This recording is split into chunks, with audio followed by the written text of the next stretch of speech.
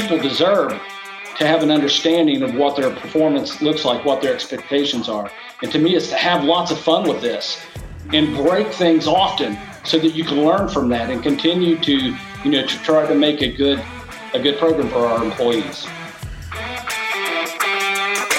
Welcome to the Ed Epley Experience. 20 minutes that simplifies the complex job of managing and leading people and inspires you to take action on what you probably already know to build and sustain a smart and healthy business. Here's your host, Ed Epley, to introduce this week's guest and business leader. Welcome to the Ed Epley Experience, your opportunity to learn from others who have created high-performing, sustainable, profitable businesses. And we have a special podcast for you today. This is the first in our new series of podcasts about organizational performance. And this is about the worst of all professional management disciplines. This is the discipline that the vast majority of organizations and individuals execute at the worst level. And it's horrible how individuals have to go through life at so many companies not really knowing what's expected of them. So today we're going to talk about that with two of my favorite people. We have today Beau Necco, the CEO of Necco Foster Care and Behavioral Health and Independent Living in Cincinnati, Ohio. And then we have next to him Skinny Rob Goodwin, who is the people officer. I can't believe how much weight he's lost since the last time I saw him. So welcome to the Ed Epley Experience once again, Beau, and for the first time, Rob. Yeah, thank you, Ed. Thank you for having us. And not only is he skinnier, he gets better looking every day. Oh my gosh. He's a handsome devil, as always. Okay, guys, we are here to talk about performance management and specifically setting and then managing people's ability to produce the results that are expected of them at an individual level.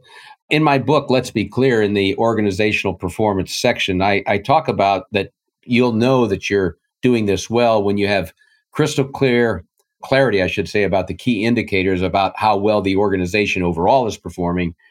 You're communicating those expectations about those performance indicators clearly and often. Every person you manage knows what conditions will exist when they are doing their job successfully.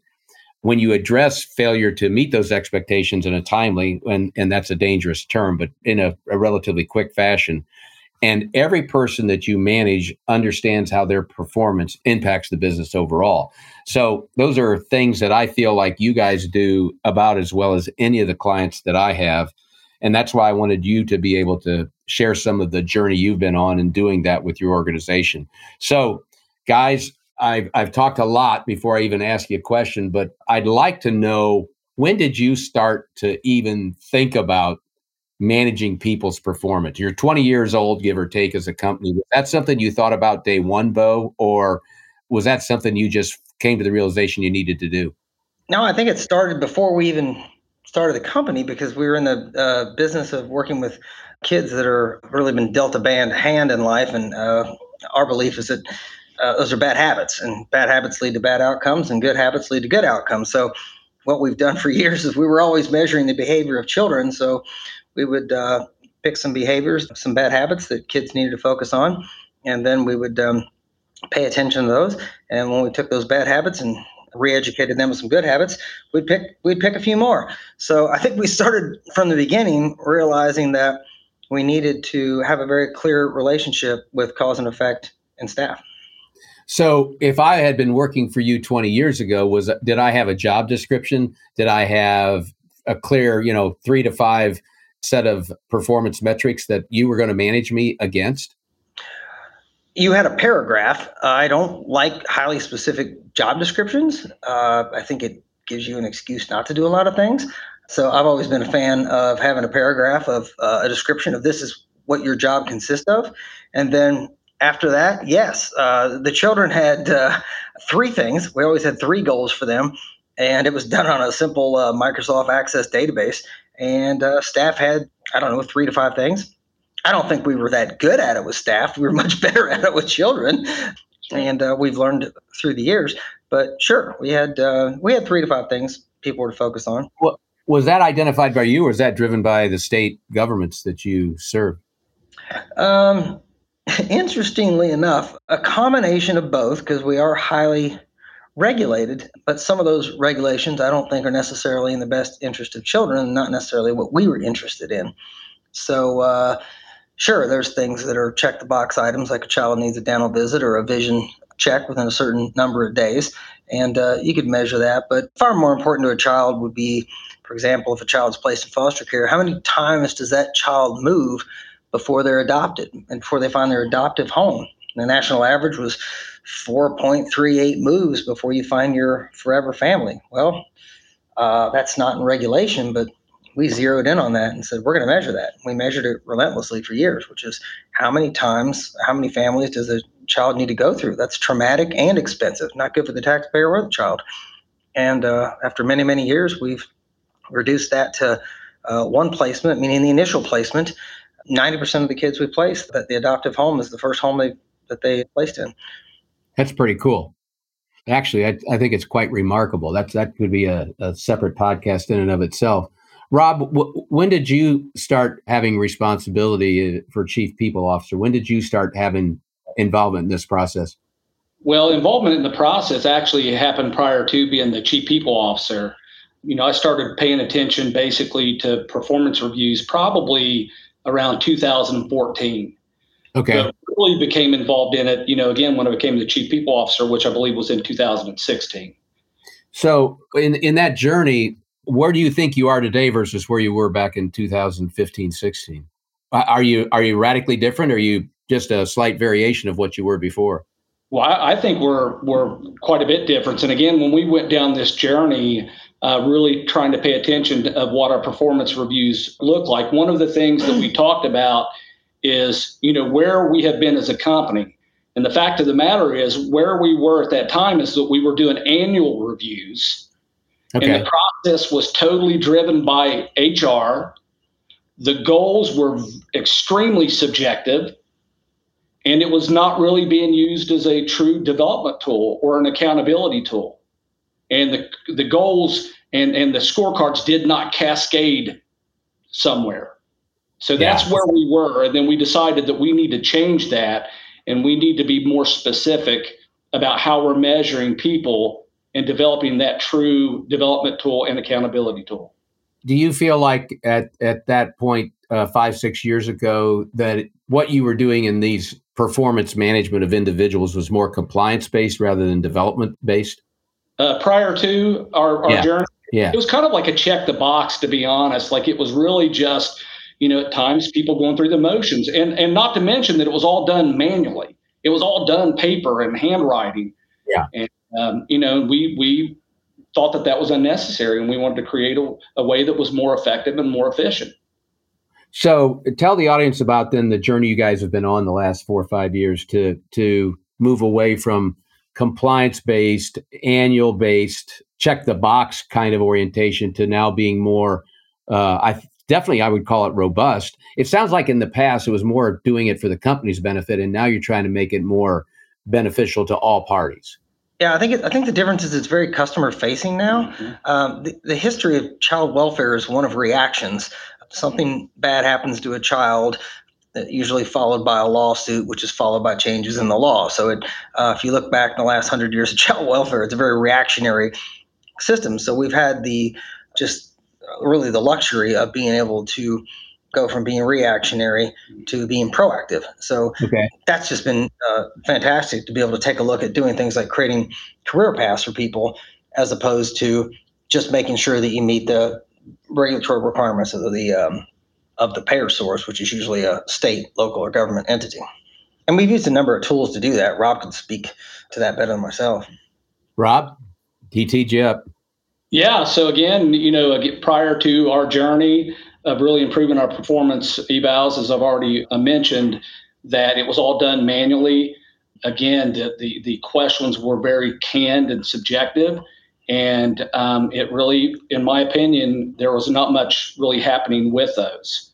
So now, where we are, say from 2016 until where we are today, is we've improved that process. Instead of being annually, it's now done quarterly. So we now do quarterly reviews that equate into an annual scorecard. And as I mentioned earlier, Ed, prior to us paying attention to this, the process was totally driven by HR. And now with the process that we have in place, the process is actually driven by the employee and the manager. And HR really just on the back end checks to make sure that it's happening. But the process itself is manager and employee driven. An example of that would be when Beau does my scorecard, Ed. Beau Right.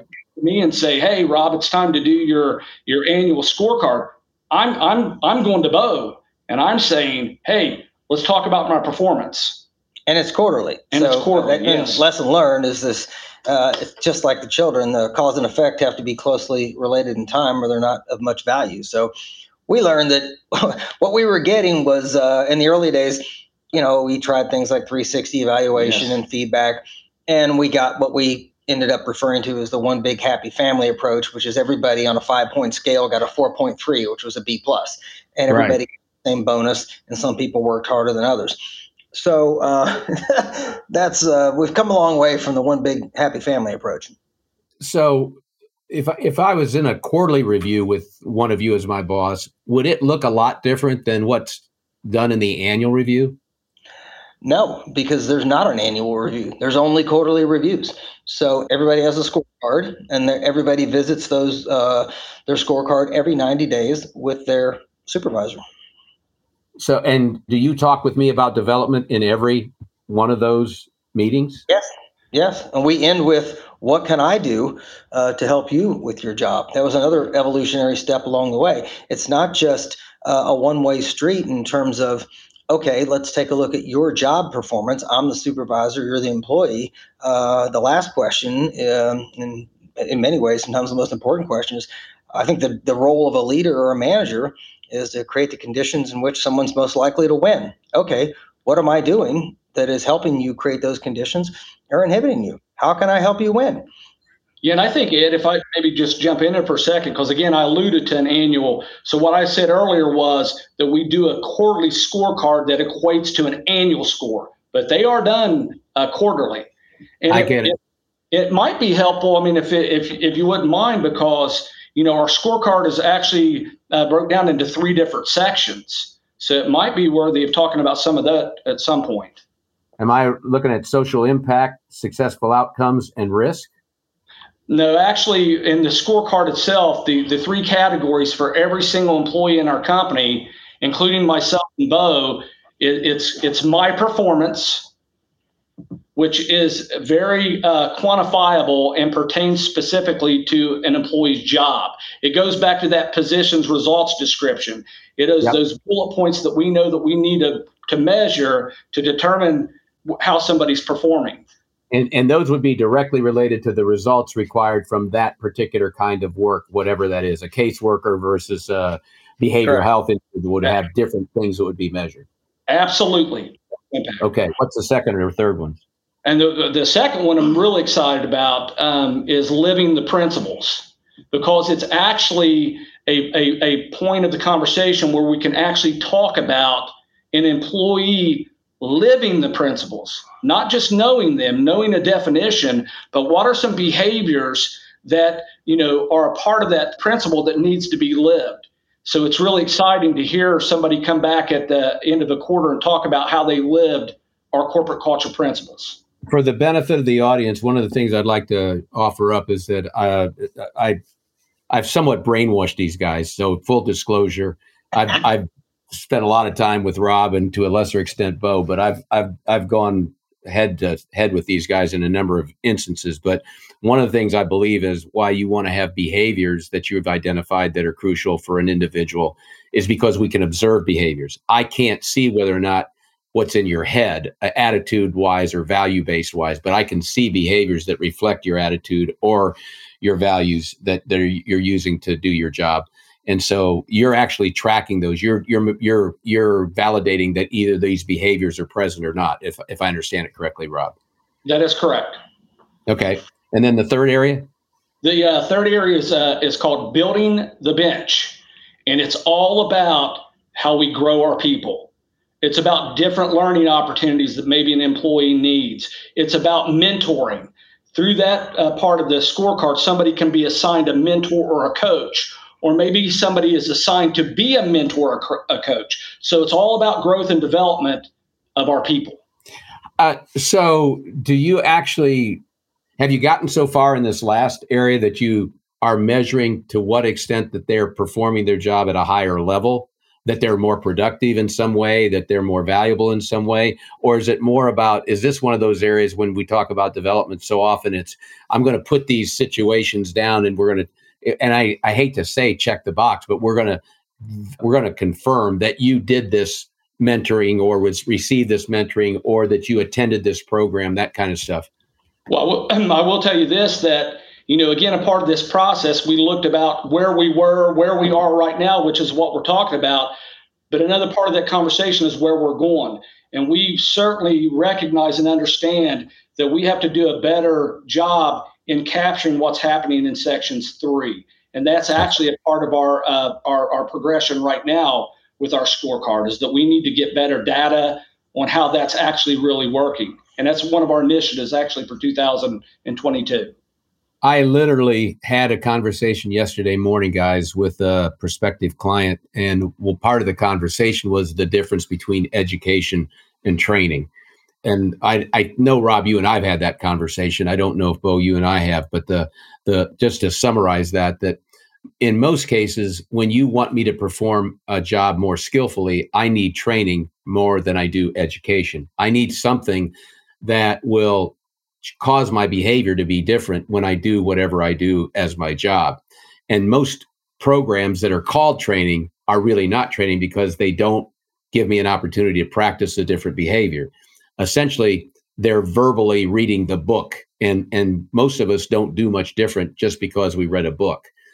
So this is an area where I'm really striving to find organizations that are actually in the development of people, tracking to what extent does somebody do their job at a higher level, that they're actually more productive than they were the year before. So as you make progress in this, I know the audience would love to hear what you're doing there. Anything else you want to just close the loop on anything that we've just been talking about before I ask the next question? Anything that is on either of your minds? I would just say that Rob tells people all the time, I don't know how long, I've been saying this, I don't know how long, but just quoting Aristotle, that you are what you constantly do. So one of the things that's captured in these scorecards is that it is hard to measure progress, but it isn't as difficult to determine whether or not you have alignment. I just like to add that what we've been saying around here for many, many years, and I'm not sure how it got started, is that we are what we constantly do. And I think that as difficult as it is to measure progress, something that's easier but equally important is to measure alignment. And so we take a look at what we've agreed are the most important things in our organization at the C-suite, and we look at those. We look at an individual performance scorecard and start with mine, and then work our way through the organization and make sure that there is cohesion and alignment, and make sure that it waterfalls, make sure that it not just waterfalls, but that it goes both ways. So I think that is a step in the right direction in terms of helping out with measuring, is to make sure you're aligned. Otherwise, even if you are getting your measurement right, you're measuring the wrong thing. So how do you measure alignment? I think that's fascinating that you're doing that. What are the indicators that tell you that I'm aligned with the organization? Well, I think that first of all, you answer the question. What's really the most important? What's your North Star in your organization? Yeah. For us, that is our North Star is to take the kids that other people won't. We want to take kids that would otherwise end up in institutional settings, are really difficult to place children. Well, it's what you can look at in terms of alignment is we have 4 verticals. We have we can take a look at our 4 verticals. Say, let's take behavioral health, for example. If you have a kid in foster care and you're going to take more difficult children that have more complex behavioral health needs, are we providing those services or not? And are they successful? You can literally look at what's available where. You can take a look at, it actually goes for all our services. Right now, there's such a tremendous demand for behavioral health services. It's definitely a significant challenge. But if you're going to take children with really complex mental health needs, then you better be able to deliver. And it's not hard to measure. But that is that vertical and the individuals within that vertical are being measured on whether or not they're providing highly specific therapies for kids with complex needs. So if I ask you, this is not science at this point, but if I ask you to rate on a red, green, yellow scale where you are in performance management of individuals at Necco, what color would you give yourselves for this? I would say yellow, arrow pointing up. I'm a fan of the arrows. Okay. So the trajectory is going upward. It is. I think what's happening in the world of behavioral, in the world of child welfare, behavioral health, is a lot of tried and true business principles that have been absent from this industry are now being used. You have technologies like CRM that historically haven't been used. So we are fortunate enough that other industries have used them before us, and when we apply them to social problems. What say you, Rob? Actually, I would say yellow, trending up as well. We have this conversation quite often, but we also have to understand is we're a group of people that's rarely satisfied either. We always know that we can do better. So I really firmly believe that we will never arrive because the industry's always changing. Therefore, we've always got to be on our game and be agile and adaptable to change. In thinking about where you've come from, how are you twice as good as you used to be? I'm trying to get a gauge of the progress you feel you've made in this area of the business. It's hard because you want to compare yourself to other industries. This industry is so far behind. It's so absent of accountability and measurement that compared to our peers, it would be a much higher rating as compared to other industries that are more sophisticated. So I think you're giving other industries a lot more credit than they deserve. You said that. I don't think you're that different than the average organization out there, guys. Well, we keep hiring people from other industries. So. Right, I don't know, but it's just all we're doing is applying tried and true business principles to the social service sector. So I don't know. I feel good about where we're going, but we're chasing perfection. We're never going to get there. Right. So how much input do you think people should have in what's in this document? Let me flip that question and be a politician for a second and answer the question I wish you would ask as opposed to the one you asked, so you can give me a hard time for it later. A lesson we learned together is that you need to explain to people when it comes to input from staff, before you even get started, explain the why behind the what. So I just think it's really important that people understand why you're doing what you're doing. Otherwise, it's hard to get buy-in. Maybe they think it's Big Brother. Maybe they don't like it. But there was a moment, and we'll never forget it.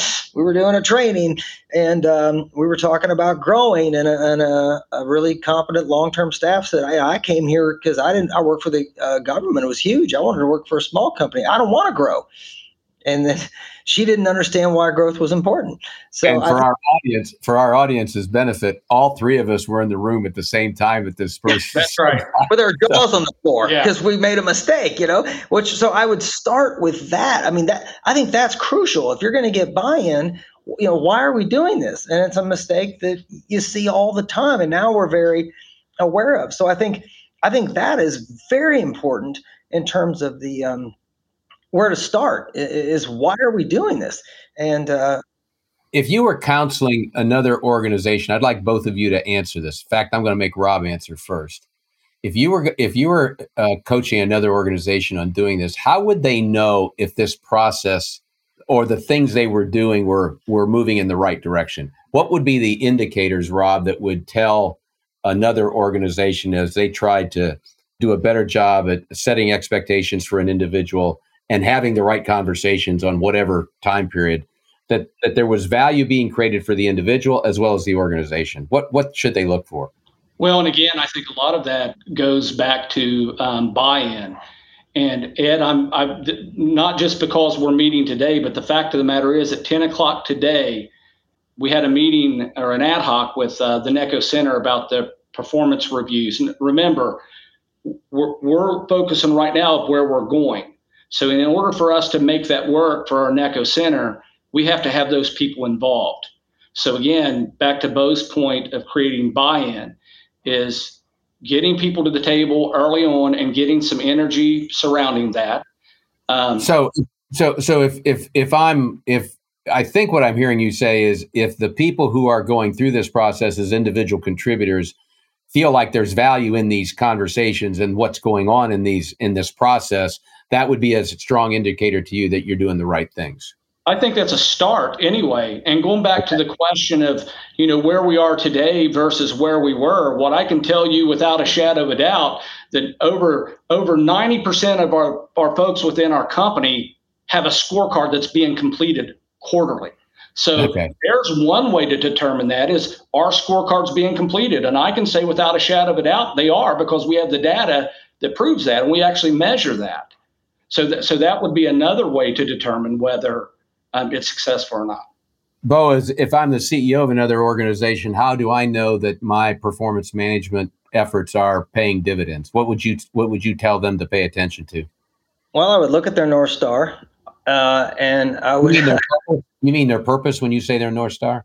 Sure. What's most important to you? What business problem are you trying to solve? What social problem are you trying to solve? What problem are you trying to solve? So to me, it's very simple. Are you making progress or not? Especially when you're in a very if you're a very labor-intense business, then if it's working, then you'll see it. In our case, it's a social impact. Our social impact is increasing. Maybe we're adopting more children. If it's another company, whatever business problem or problem they're trying to solve, are they solving it? And are they solving it faster? Are they solving it for less money? Higher quality?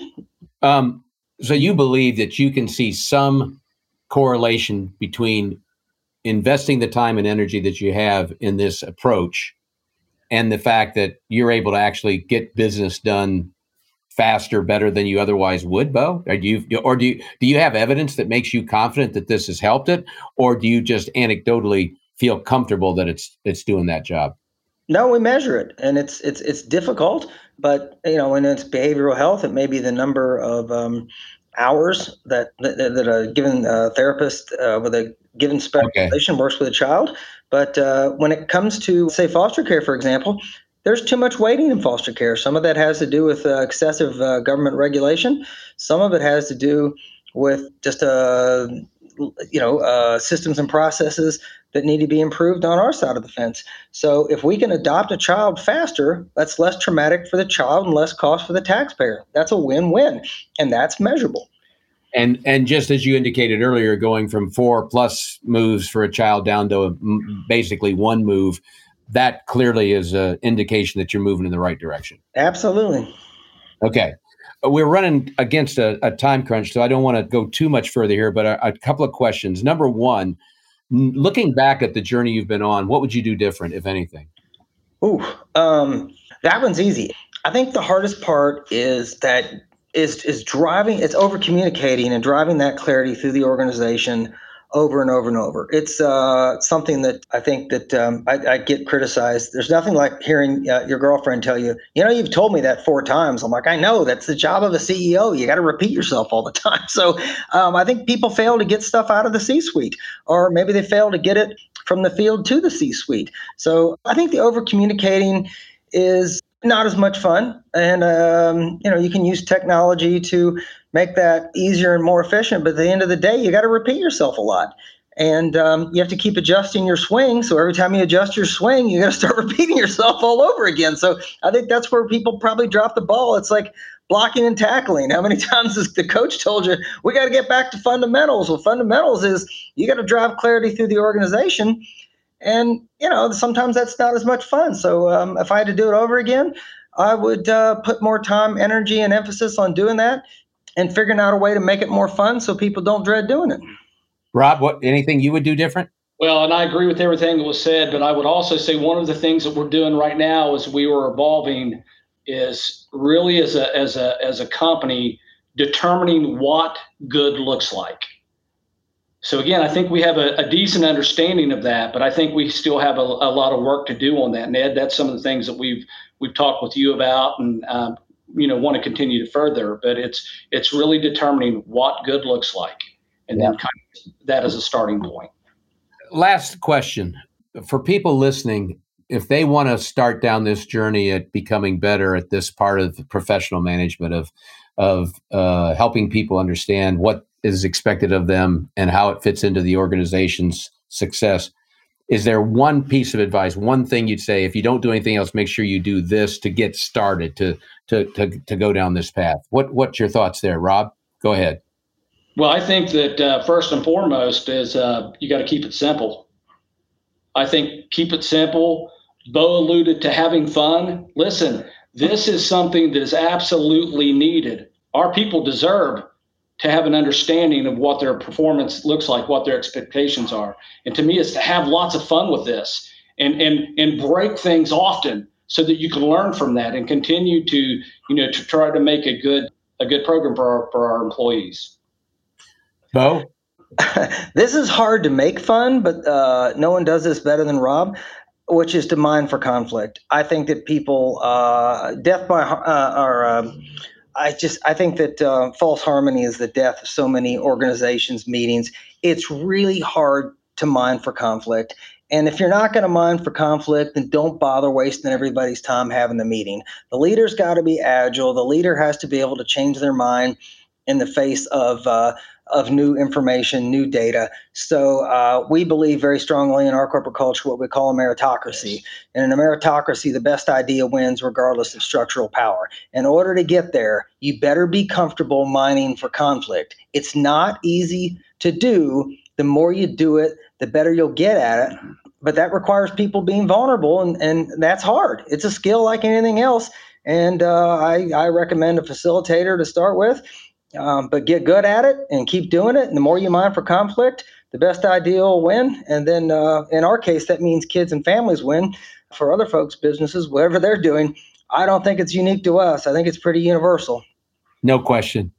It's Rob Goodwin that's sharing with us, and Beau Necco, Chief People Officer and CEO based in Cincinnati, Ohio. If I know, Beau, I'm not going to tell them to reach out to you. If people have questions, they should reach out to Mr. Goodwin, correct? Sure. Yeah, absolutely. I'm the only Beau Necco in the world, so you want to ask me a question, you go right ahead. All right. Well, what should they do? Get with you guys via LinkedIn? What's the right way to reach one of you if they want to? Yeah, I'm fine with LinkedIn. I'm fine with an email, and at some point, I'm actually great with a phone call as well. Yeah. All right. I'm Beau Necco at necco.org, so I'm easy to find. And Rob, what's your email? rgoodwin at necco.org. Beautiful. Guys, I really wish we could go longer on this, but again, thank you for making the effort to help people have better clarity about what their jobs are and what matters, and also what is necessary for them to continue and grow and develop and become more valuable.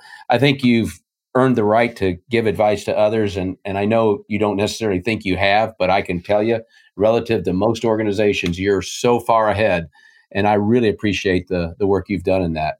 I want to remind our audience that we're going to do probably 2 more of these podcasts about organizational performance, and specifically as it relates to setting expectations for individuals and what works and what does not.